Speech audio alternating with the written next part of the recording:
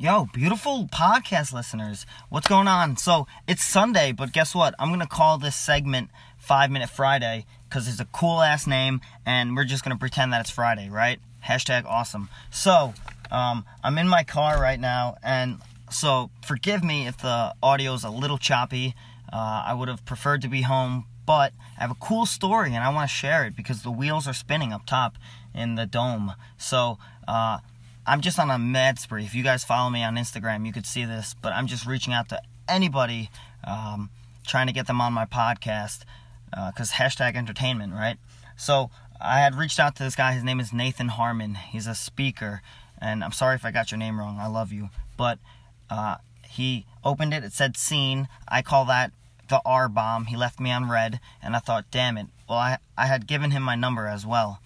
So I'm driving, singing some Ariana Grande, and I get a call from this area code, El Paso, and did I say that right? I don't know, but I'm like, whatever. So I pick it up, and it's him. And of course, I would have liked to be home. I could have recorded it, and we're gonna have hashtag content. But let me tell you guys, this 8-minute call that I had with him was awesome, one, and two, I felt so exposed because I had said in my message, I want to do what you're doing. So what do you think this call was really geared towards? Him figuring out. Alright, so this is part 2 to my last podcast. My neighbor's dog got loose and I had to go save the day because I'm a part-time superhero. But getting back to what I was talking about, so the conversation that Nathan and I had was really directed towards why I wasn't necessarily in that field of speaking yet.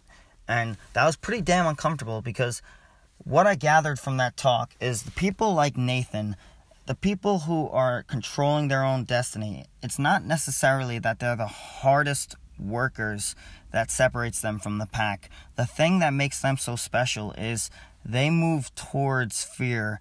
And when they're in that state of fear, they don't just sit idle. They take the necessary actions to get them out of it, right?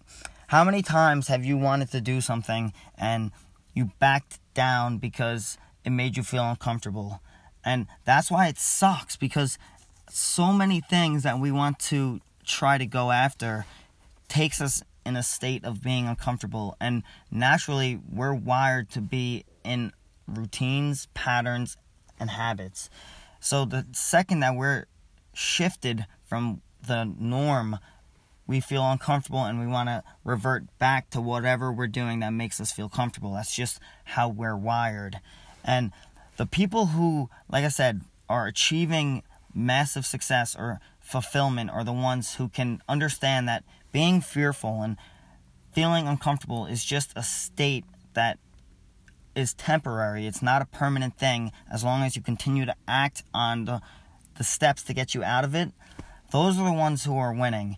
And damn, that's exactly what I kind of captured in this 8-minute call with him, is he too, even now, when a gig comes up, he gets those moments of fear, but he knows that fear and passion and adrenaline all kind of go together. You get almost the same emotions with adrenaline and excitement that you're getting with fear. So if you can kind of just make that shift that, yes, this is a temporary thing, but you're doing this and there's a positive investment out of it.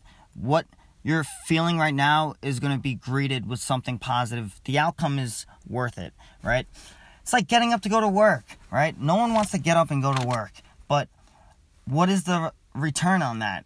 You get money, and therefore you can go to Marshall's and buy those Adidas sweatpants that are only $20, and you can look pretty damn good. So if you can just kind of flip it that you're getting a reward for your action, maybe that will make it better. But you're not alone in the boat of hating, feeling uncomfortable. I'm with you on that. But like I said, that kind of made me feel better, knowing that the one thing that probably really separates these high achievers from people who are just getting by is not necessarily the 80-hour work weeks, blood, sweat, and tear mindset. It's the moving towards the uncomfortable and really achieving actions in that state of performance. So I hope that's what you can take from this. I hope this wasn't too prolonged and just wind out. Guys, I love every single one of you. If you listen to this all the way through, mwah, mwah, mwah. XOXO. Thank you for listening. I hope you guys have a great day.